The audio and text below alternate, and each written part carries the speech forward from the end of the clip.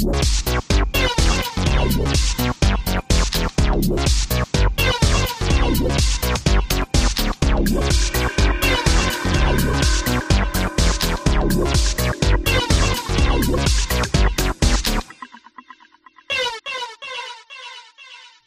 and welcome once again to the Wide Teams Podcast, the podcast for geographically dispersed teams and remote workers, located on the web at wideteams.com and on Twitter at wideteams.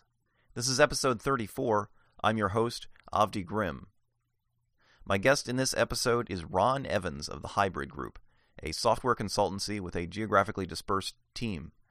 This conversation covered a huge amount of ground, things like using Kanban for project management, how developing seemingly silly customs can help build the culture of a dispersed team, remote pair programming and when to do it, Ron's philosophy of investing in people rather than in infrastructure, the Kids Ruby project, which introduces children to programming. There's really no summarizing this interview. You'll just have to listen to it for yourself.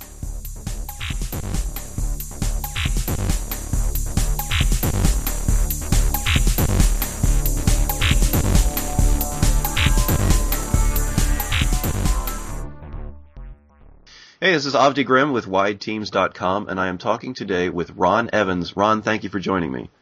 Avdi, thank you so much for having me.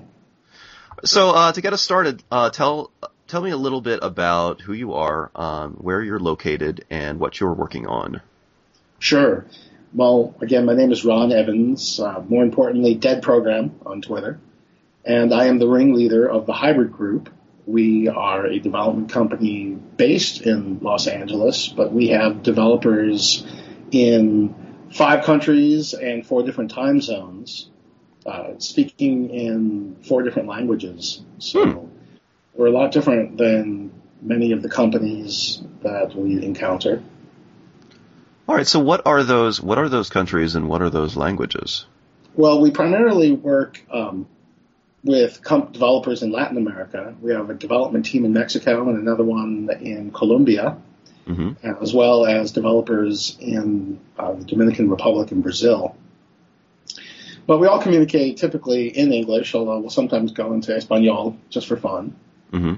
But if you're a software developer and you do not have fluency in English, you're at a significant disadvantage. I don't even think that exists. Mm-hmm. That's the lingua franca of the software development world. And sometimes the English is a little peculiar. When a Polish person's blogging in English, sometimes it's a little different than someone from the UK. But we communicate quite well. We spend a lot of time thinking about communication and communicating. Mm-hmm. So one of the things that we do is because we're in several different time zones, it's very important for us to both have synchronous, real-time kind of communication. We use Skype extensively. Mm-hmm. We create a Skype chat room for each client project that we work on. Okay. Just the kind of projects that we work on, typically, some people might call it maintenance, but we call it sustainable development. We're usually brought in when the project's already underway, and we take over an existing code base. So it's a lot harder, probably, than new development. It requires a much better ability to read code and to understand what's already happening. Mm-hmm. So this is something that's really important about a collaborative environment where people aren't in the same place, is you can't wave your arms and expect something to happen. Sure. So we have a combination of real-time communication. Again, we create a Skype chat room for each client. Often we'll invite the client to participate in that chat room. One of the things about being a consultancy is that transparency is essential. You don't have the benefit of the client seeing you come marching in every morning into their office. Of course, that's also a benefit because you can be working on their project in a lot more focused manner. Also, you can bring resources to bear that you might not be able to get all in one place. I mean, San Francisco is a wonderful city, but it's very, very difficult to find developers there who have the particular knowledge that you need because they're probably all already working at Twitter or somewhere like that. So, right. So there's a a real benefit to the kinds of expertise that you bring together. But it's not all about real-time communication only. This is an important thing, is that attention is something you need to attenuate. All the distractions that take place with teams that are co-located in the same room. If one person goes off and starts goofing around, everyone's going to have to goof around right then. And if you were just in a serious flow state, doing some really deep concentration on some remarkable new ranking algorithm, right as the person hit you in the back of the head with the Nerf weapon. So clearly there are times when you need to eliminate distractions, and there's others when you need to be more collaborative. So being extreme, I guess we see extremes too often. Mm-hmm. Teams say we have to all be in one great big pile of developers in one room together. Or they say, I need to be locked away in my own cave, please don't bother me. Mm-hmm. And we think both of those extremes don't really work. You need to choose the right frame of reference for the task that you're doing. Sometimes it's real time using Skype. We use Skype for both instant messaging as well as for speaking to each other. Mm-hmm. We use a single system for that just because it's a lot easier so that you don't have too many different tools that you need to use. Sure. We also use asynchronous communication like email, for example. I know, email, go figure. It's a cliche. But it can work. Sometimes you don't want to be pestered with links of cool development stuff. You just want to check your email once or twice a day for that sort of thing. So it's all about knowing the moderation that you need to have to use any particular set of tools. We also have, we use a lot of different project management tools. Our clients will often be using some system already. In fact, we have an open source project we created called Ticketmaster, which is a universal API for project management and ticket tracking systems. So we have some tools that we've built for us as developers to be able to get into sort of a standardized workflow regardless of what tool the client is using to manage their project.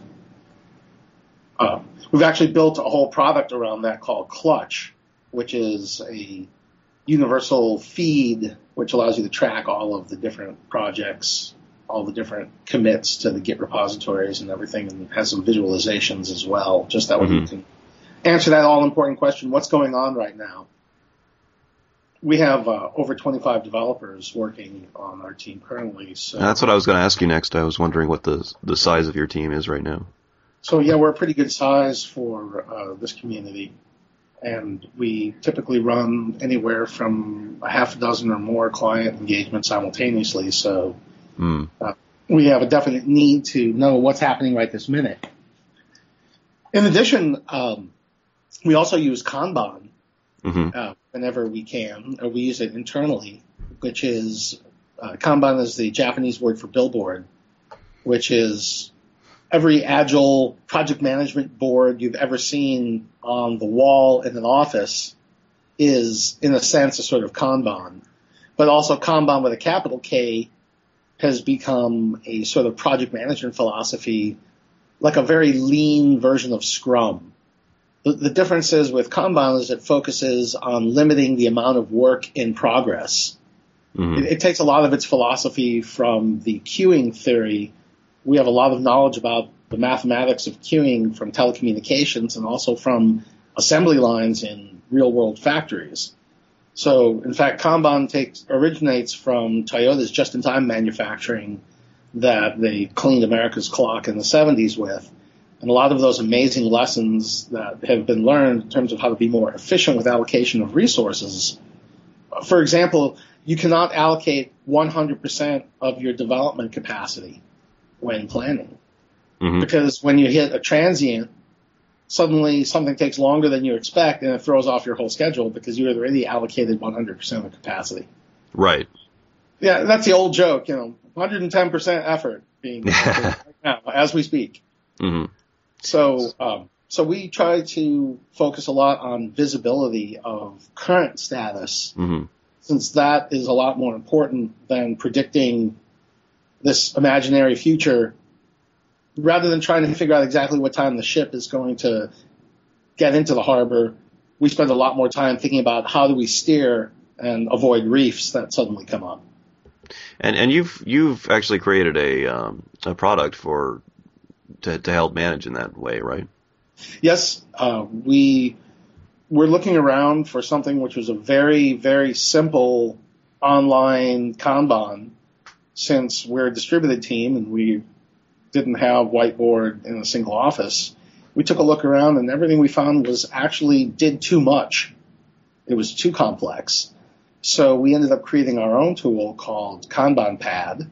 Mm-hmm. And it's sort of is to an online Kanban what Etherpad was to online word processing. You just go to it and start using it. No registration or sign up required. We also have some organizational features we've added to make it a little bit better for larger teams or for multiple projects. And so we've really, again, been following our own need. And it ties in, I think there's been a meme going around recently about, your crappy services company, I believe was the title from Mark Suster's blog post. And, I didn't take it wrong. Call me any name you want. That's fine. But I thought some of his points were interesting. One of them was a lot of consultancies are really product companies in disguise. They really want to develop a product and they're sort of slumming in this consulting world. And right. I don't like that attitude. Why you gotta hate on consulting? That's my response. I mean, hey, if you are consulting because you have nothing better to do, you're doing a great disservice to your clients. Right. If you don't really care about what your client is doing as a consultant, you ought not to be consulting for them because you're not helping them in the long term and probably not helping yourself. In a world where reputation currency is fungible. Mm-hmm. I mean, your reputation, especially for distributed teams, you don't have a big office with a shiny building and the big name on the front. So what does give you that competitive edge? It's caring. Right. And we don't care because we get paid. We get paid because we care. Sure. Sometimes we'll talk ourselves out of work. Mm-hmm. There's a adage in sales that says, don't mind the customer's money. We completely disagree with that philosophy. We think you better treat your client like you wish to be treated and look after them like it's in your own interest to do so. Mm-hmm. Because if you don't care to that extent, you don't really stand out and you're not really doing the job that you should be doing. Yeah. So the products that we've developed are ones that we needed ourselves as a part of our doing of service for clients. Mm-hmm. We try not to be we're not really just a company. We're more like a state of mind. We're more like a philosophy. We're like an experimental laboratory and workflow where we're constantly looking at how can we make things better and what can we learn. And we don't really care where it comes from, if it comes from us or someone else. It's really more about how can we continuously improve as a provider of service. And so part of that is the culture that evolves. It's hard to have a culture when you're remote, I have been told. And I think that can be true. Yeah. Well, there is definitely something to be said for physicality. So in many cases, a lot of our teams tend to congregate around certain geographic centers where we have some opportunities to co-work together. In Los Angeles, we co-work frequently at Coloft in Santa Monica, or at Blank Spaces in the Mid-Wilshire area, which is also where the LA Ruby Hack Night takes place each week. Mm-hmm. We're fortunate because we're in a large city, so there's a very large community of other developers to interact with. And so that's an important thing, is if you feel geographically isolated, in order to have that primate FaceTime, you need to work a lot harder at it. Mm-hmm. Because we have congregated around certain geographic centers, it's a lot easier for us to have a hybrid, if you will, of physical time. But we find that the physical time is not usually spent pair programming, which we do very nicely using a variety of online tools. Mm-hmm. It's really typically spent more in the squishy human characteristic side of knowing each other just a little bit better. Mm-hmm.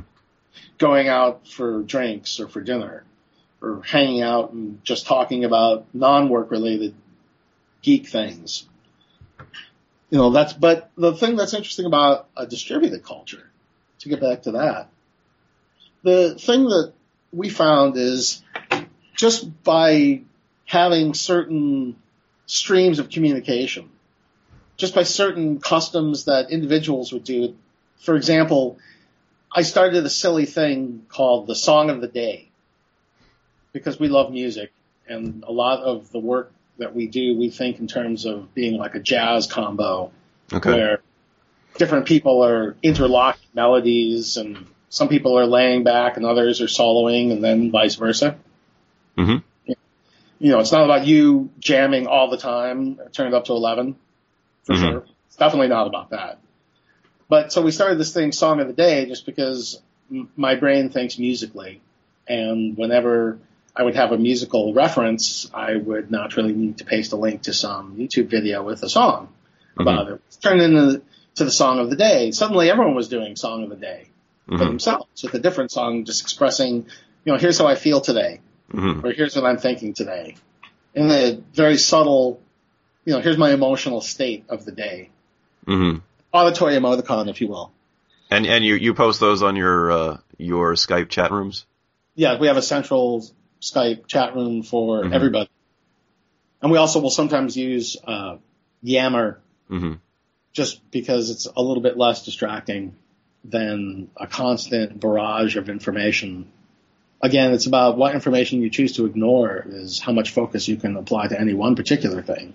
So it's knowing how to phase back and forth between a state of total concentration on the team and a state of total concentration on an individual task and mixing between those two. But some of the other customs that we started were an evolution of a combination of being in different time zones and different schedules. Some people get up really, really early. Others stay up really, really late.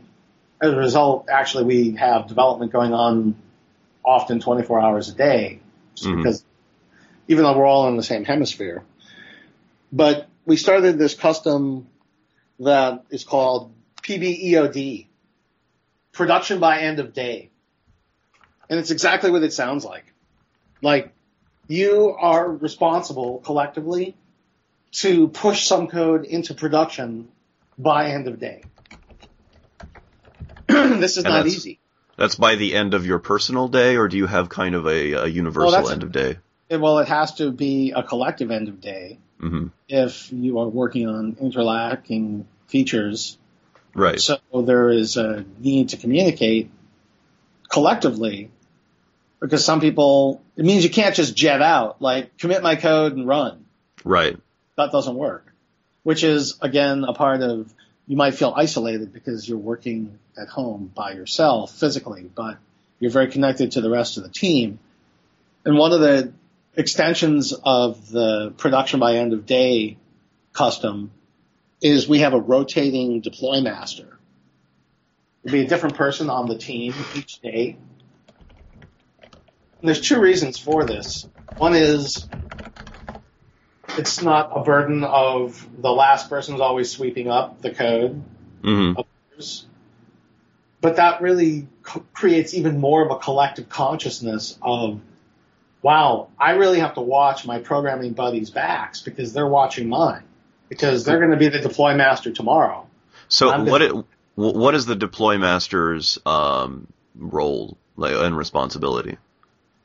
All they really are is the person who is put on the hook for making sure that everybody else's commits are all working together, that all tests are passing, and that the code has been deployed to staging and is ready for that end-of-day deploy to production. That doesn't mean you can't deploy more often, but it means that if we do not deploy to production by end of day, we have sort of a collective team fail. It's not anyone. Does he or she fault? Does he or she revert if something is causing problems? or how does that work? Well, we have a couple of different techniques. This is where a good version control system is absolutely essential to any sort of development work, but even more so in the distributed team. And you're using Git or something else? We use Git on all projects, thankfully now.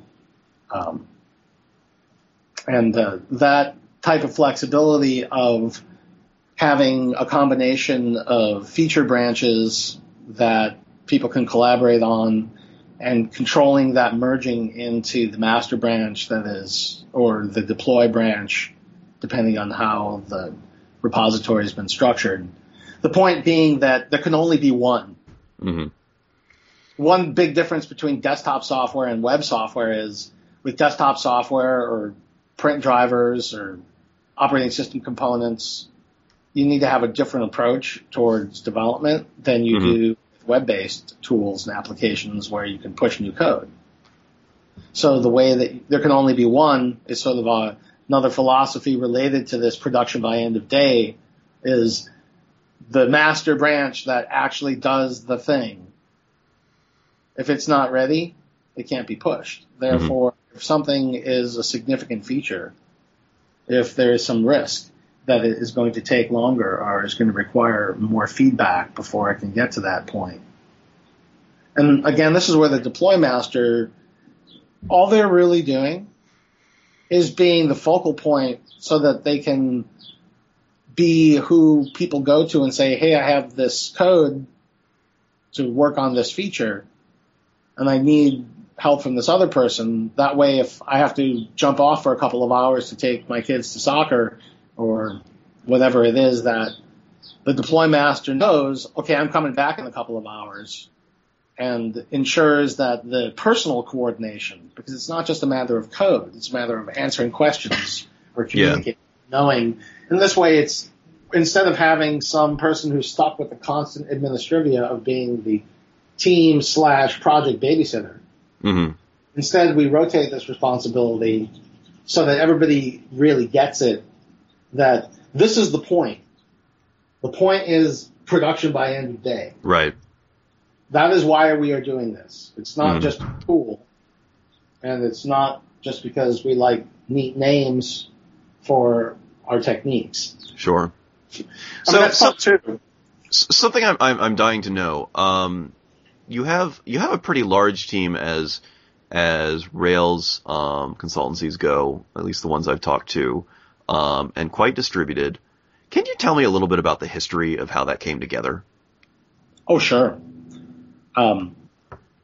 The benefit of being involved in the open source community is you meet a lot of people, especially when you get out to a lot of conferences and you start interacting and you start finding that people have sort of shared problems and shared visions. You find like-minded people among your community of craft. A lot different than starting a business with your buddies. This is more friendships formed around common interests. And so we often see this in the open source world forming into people who collaborate on open source projects. And the hybrid group is really the evolution of the previous consultancy that I ran back in the 2000 era bubble. We had an exact opposite philosophy as to the one that the hybrid group uses today. We were very centralized. We had large clients. The work that we did was on a pure per project basis. We were very focused on what I consider the big two losers for early stage companies, which are offices and servers. You know, we spent a lot of money on an office, and we had really cool furniture. It was a really cool place. Yeah, I mean, it was really, really cool. And we couldn't get clients to come to our office. They were like, oh, kid, that's great. You got an office. Be at my office at 9 a.m. for a meeting. We're like, yeah, please come to our office. Please, we're begging you.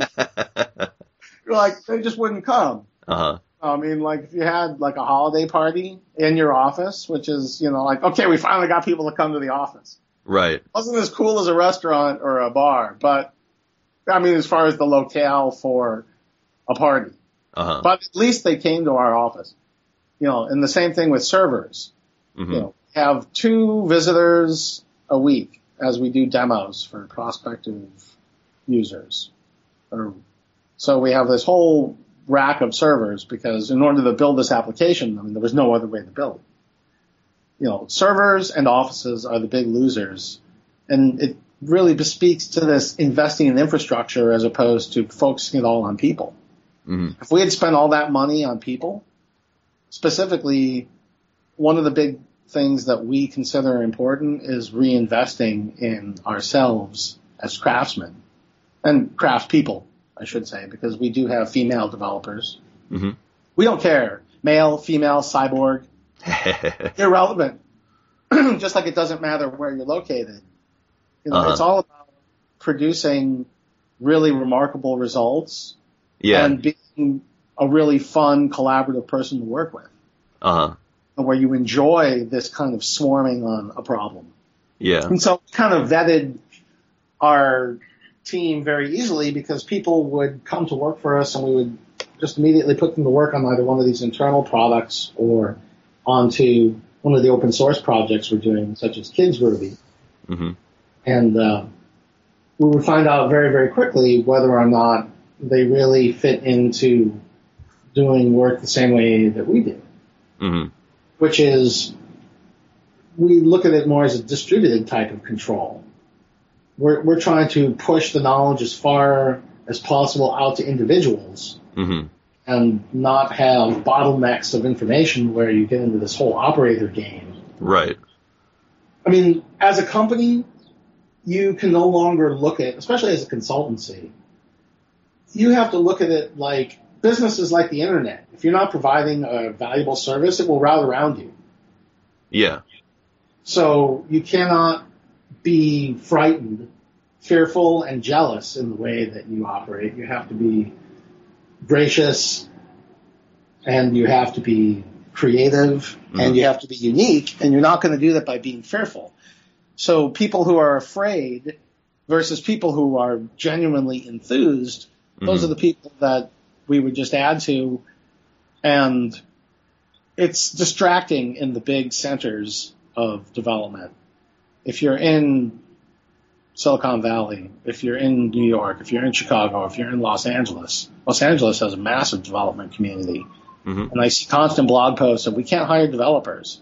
Right. And I think that's really interesting because, we've got some really excellent developers. And part of it is just the way that we approach it. We don't look at people like resources. Mm-hmm. We don't use that word. We call them people. Mm-hmm. It's a word people already know what that means. That's so innovative. Yeah, and titles. Titles are really interesting to me. You are the senior executive vice president in charge of final goal protection. Mm-hmm. What's that? I'm the goalie. Oh, right. So, we look at roles. Mm-hmm. Sure, not everyone can do all things at all times. Then you end up with just mush. But titles are something that you're granted by some higher authority, and now you've got it. You're not the Duke of Code at the hybrid group. You're just one of us coders. Mm-hmm. Now, you mentioned pair programming earlier, and when you said something about pushing the knowledge out, that kind of reminded me of pair programming. How much of that do you do, and what does your setup look like for doing remote pair programming? Well, remote pairing, this whole do everything all of the time, test all the time, pair all the time, scream all the time. It's like, wait a minute. Should we really do everything all the time? Can't we? Can I climb down off the soapbox for a minute just to rest my back? Because this is hard work here. Doing everything all the time. Yeah. At the same moment, pairing is really a fantastic technique that can be done well, but needing to hold hands every time you look at a piece of code seems extreme. Mm-hmm. So. And also, we have a lot of different most of our people are on either Macs or Ubuntu. Mm-hmm. We have a couple of Arch Unix and maybe have one person that sometimes uses Windows just to be a curmudgeon. But yeah, I'm wondering at what point Windows becomes the hipster platform. Oh, yeah. But anyway, you were saying it lives in a VM on my machine. But the idea of pairing is ultimately it's to solve a problem, and it's to have people looking at code collaboratively. And so there's many different ways to achieve that. One is using things like screen sharing. And there's a variety of different techniques one can use depending on, when two people are both using Vim and they're both on Unix, then VNC works really well. Mm-hmm. Other times it's really more a matter of you just need someone to be looking it over in real time. Many of our projects are now hosted on GitHub, private repositories, and things like the code comments. You can literally use in near real time some of these web-based tools to achieve some of the same objectives that you might with pair programming, because you are looking at the same code at the same time. Mm-hmm. There's some online code editors as well that are somewhat interesting to take a look at. Right. Are you using any of those, or are you just kind of looking at them right now? We've been playing with them on specific things. Uh-huh. But unfortunately, there's none that is preeminent. Right. That I wish there was. It'd be great. Yeah. But we also, some people are on Vim. Mm-hmm. We got a couple of gedit people. Mm-hmm. I use TextMate because I like the pretty colors. Mm-hmm. But so forcing people to use a particular editor takes away the strengths that they've evolved through their choice of tools and doesn't seem really appropriate. Right. So we tend to fall more towards pure screen sharing style pairing. There may be more efficient ways to do it from the perspective of two people having a sharing pairing station sitting next to each other would be able to achieve a certain level of, dare I say it, parity. But I think it works well when communicating knowledge of certain kinds. Like when pairing with a client works really well at sharing information about here's how something works. Okay. Or solving a particularly difficult problem. It'll work. That is amenable to two people's knowledge coinciding. Mm-hmm. One person is especially strong at user experience. Another has a deeper knowledge about the way a particular queuing system in the application works. If they get together, they can solve a problem quickly. I think that pairing a lot of times has a certain connotation of this ultimate socialist, egalitarian, like Spartan, two people at random. You two are pairing. Go. Right. I think that works great at a code retreat. Yeah. I think that's an amazing form of training.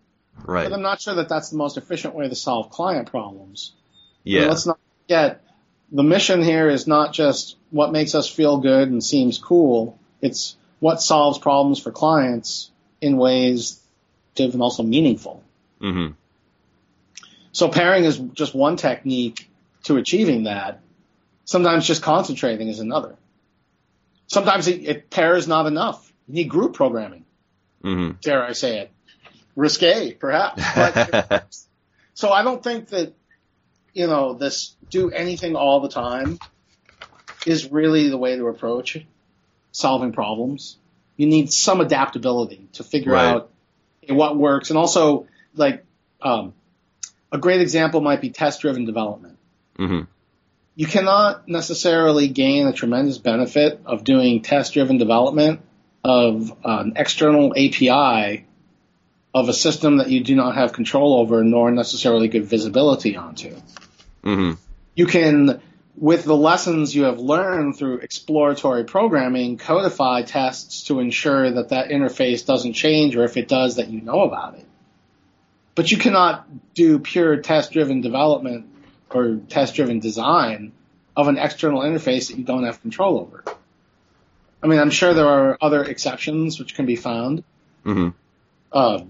Brian Merrick had a fantastic retweet recently of a post of a colleague which was talking about how Test-driven development was very much of a product of extreme programming, which was designed very much around an internal project for a payroll system with very clearly understood requirements. Right. As opposed to lean startups, which are intentionally doing experiments. Mm-hmm. They want to fail in the sense that they want to learn something valuable, and if it takes a few fails to do so, then it's well worth it.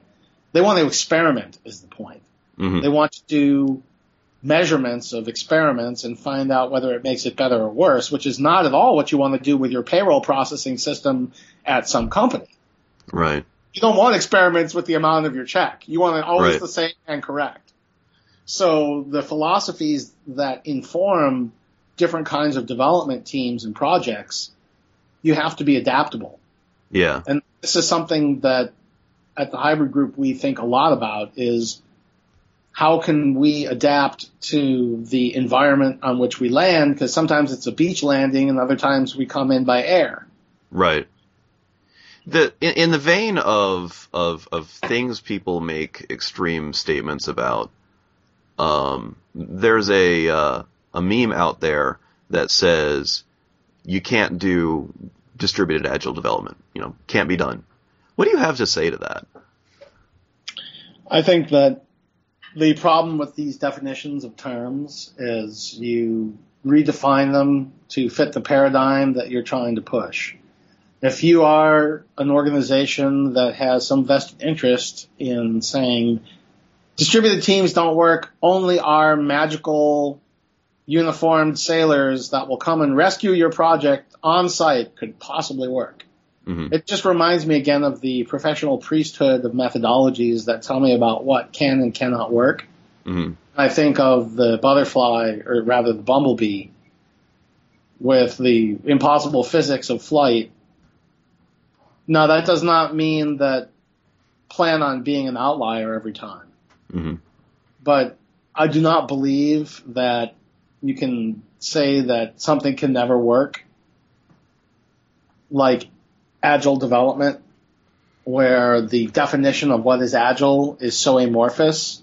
I think you can very easily define it in a way that says this distributed team X is not agile. Therefore, all distributed teams are bad. QED. No, I think that is flawed logic. Mm-hmm. Fair enough.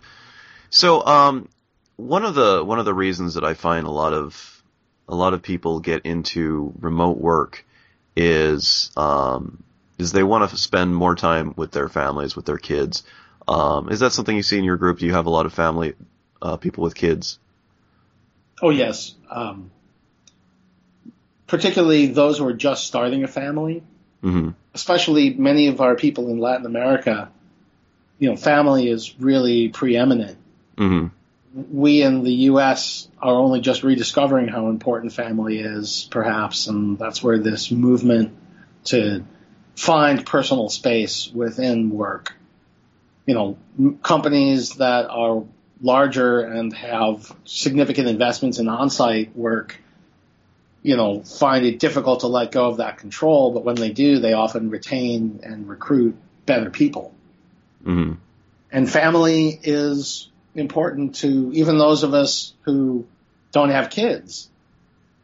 It's what about personal time or other interests? What about the opportunity to work out or to play music or to spend time with loved ones, mm-hmm. or just to have time to reflect or develop personal skills outside of work? Mm-hmm. There's a lot of reasons why having a distributed workforce and avoiding the commute times, being able to choose your own environment for productivity, and also just feeling like you have more control mm-hmm. over your own destiny. Ultimately, right. That is what brings a group of people together. I mean, we're a group in the same sense that a band is a group. Mm-hmm. You can't force people to want to be working together. Mm-hmm. You can want to be working together, and if you have compatible reasons, they don't have to be the same reasons. One person's reasons are their kid. Another person's reason is because they really, really want to travel, and they found that, if they need to take a month to go on an excursion, mm-hmm. that they still have a way of both fulfilling their responsibilities and having some kind of lifestyle. Mm-hmm. That this idea that lifestyle business is a dirty word is a fabrication by power elements that want to control your philosophy.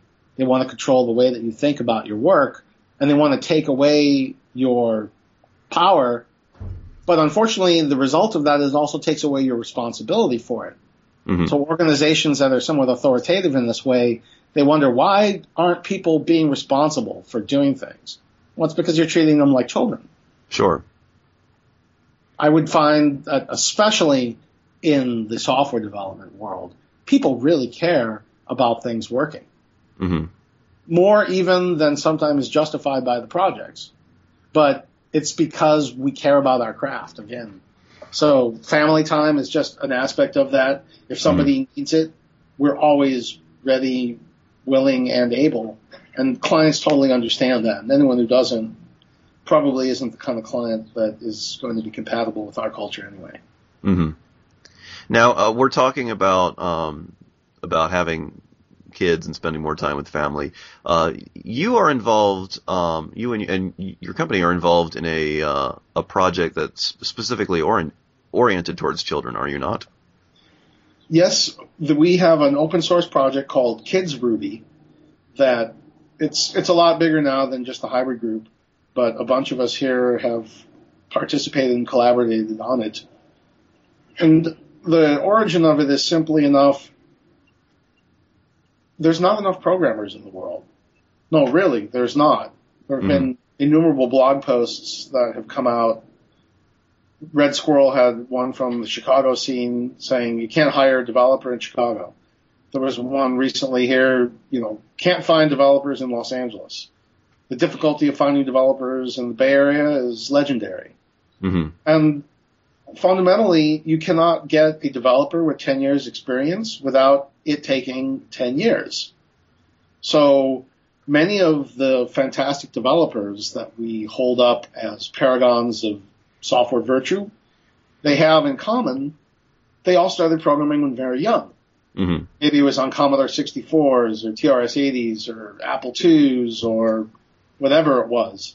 But they started very, very young. And we thought about this. The problem is that at the same time that there's this massive demand increasing for developers, actual computer education in school is decreasing, both in the US and the UK.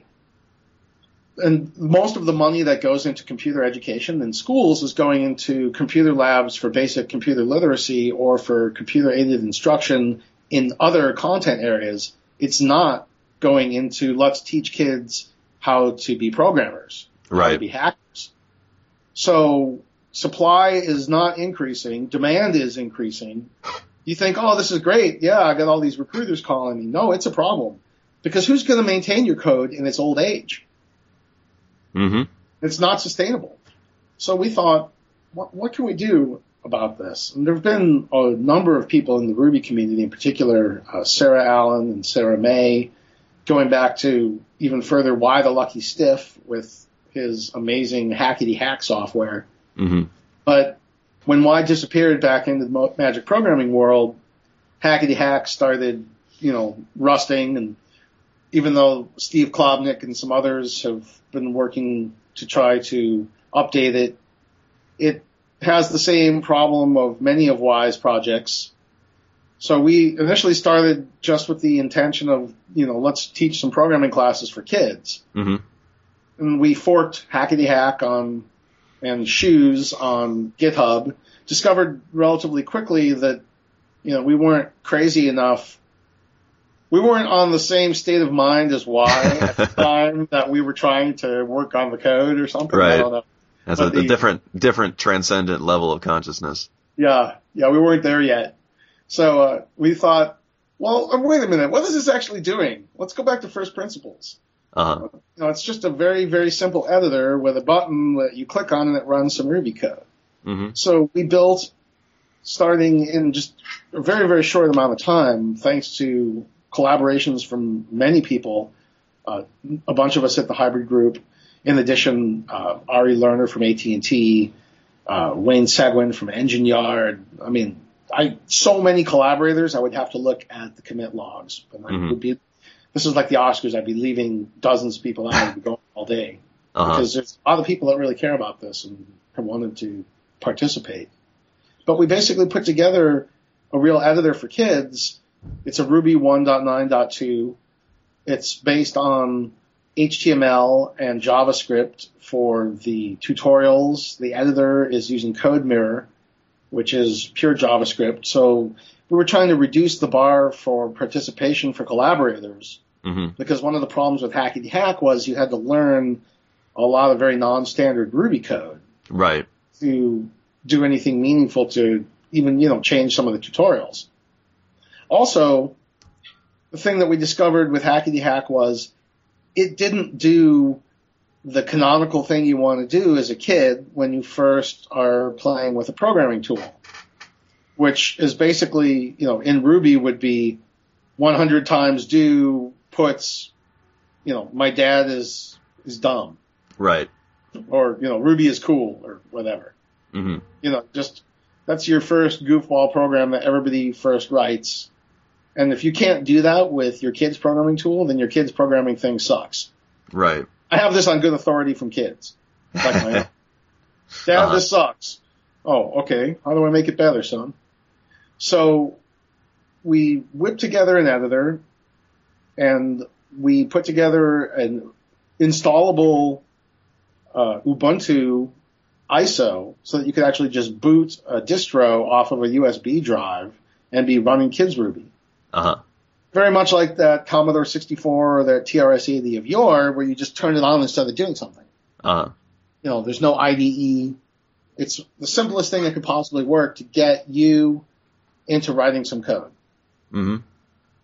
So we started also a little bit of a curriculum. We've been doing kids Ruby classes. We did one at LA RubyConf. We did one at Ruby on Ails. We have one coming up May 1st at Barcamp Los Angeles. And we will also be doing one on May 16th in cooperation with RailsConf and Baltimore on Rails BoConf. That's right. I heard about that. So we'd love to bring it to a city near you or help you do it, whoever you are, because it's not really about us. We're really just trying to solve that problem of, in a 2-hour class, you can't spend the first hour and a half installing something and then say, okay, kids, now go have fun. So getting over that initial hurdle. Also something they could take with them. Having it on the USB drive. We also have a Windows installer, working on the Mac installer. But having everything on a USB drive, because one laptop per child is very ambitious. A lot of kids, especially coming from disadvantaged communities, they don't have their own computer. Right. They have access to computers. But they don't actually have their own. They need some mechanism that they can take their work around with them. And we took a look at doing something that was purely web-based, but we decided not to. And the reason why was the web is really great. It's really cool. But you only are able to use a website because someone else gave you permission to. I didn't think that was compatible with the hacker mentality of you can take some software and take a piece of hardware and make it do something that maybe the original designers didn't know it could do. Sure, yeah. Not cracking. We explained the difference very clearly, just because there's a lot of misunderstandings out there in the parental community when they say, we're going to teach you how to hack your homework, kids. They're like, hack homework? What? Like, no, we're going to teach them how to write programs to help them with their homework. Yeah. But if we say that, it sounds really boring. And this is about kids. It's about toys and candy. Ultimately, we want to inspire the same kind of love and excitement that we've all felt at realizing that we have a power within ourselves just through our own cleverness and through some knowledge to do something really cool. And so that's why we thought they need to do this on their own computers or boot into Ubuntu and turn their school computer into a Kids Ruby computer. They need to have that sort of power if they are going to become the true hackers of the future and not just software sharecroppers. Right. Well, it sounds like a really awesome project. I'm eager to see, with kids of my own, I'm eager to see how it develops from here, and I'm actually getting ready to start working on it with working with one of my older kids with it. So very exciting stuff. I'm running out of time, but I want to get from you an answer to the question I like to ask everyone, which is, if you had one piece of advice, getting back to the distributed team stuff, if you had one piece of advice for a team that's getting started as a dispersed team, what would it be? I would say cultivate an attitude of transparency.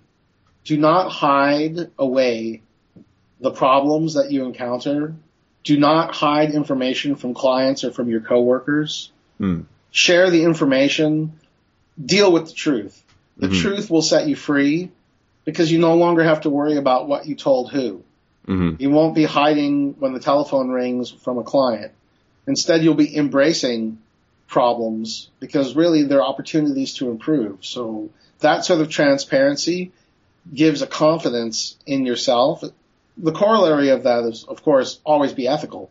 But if you're ethical and you're transparent, I would say you will go far. Okay. Well, before I let you go, where can people find out more about you and your projects online? The Hybrid Group is at hybridgroup.com. Our products, Kanban Pad, is at kanbanpad.com, kanbanpad.com. Clutch, which is the universal project feed, is at clutchapp.com. And the Kids Ruby project can be found at kidsruby.com, as, of course, all of the different code is on GitHub. And you are Dead Programmer on Twitter? I am Dead Program on Dead Twitter. Program. There is a Dead Programmer. He's a very nice guy, but he didn't want to give me his handle. Even though I had it first. I had it first. I like being Dead Program now. After all, am I the program or the programmer? Well, that's a deep thought to end on. Ron, thank you so much for your time. Abdi, thank you, and I really appreciate it.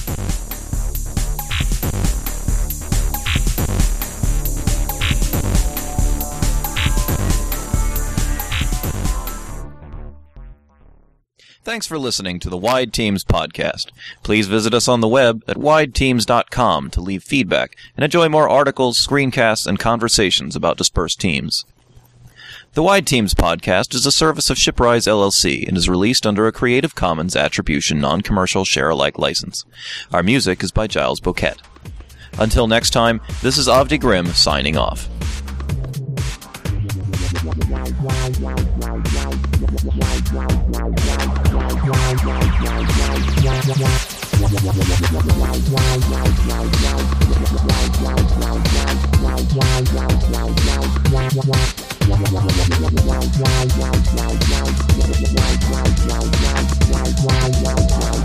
Wow.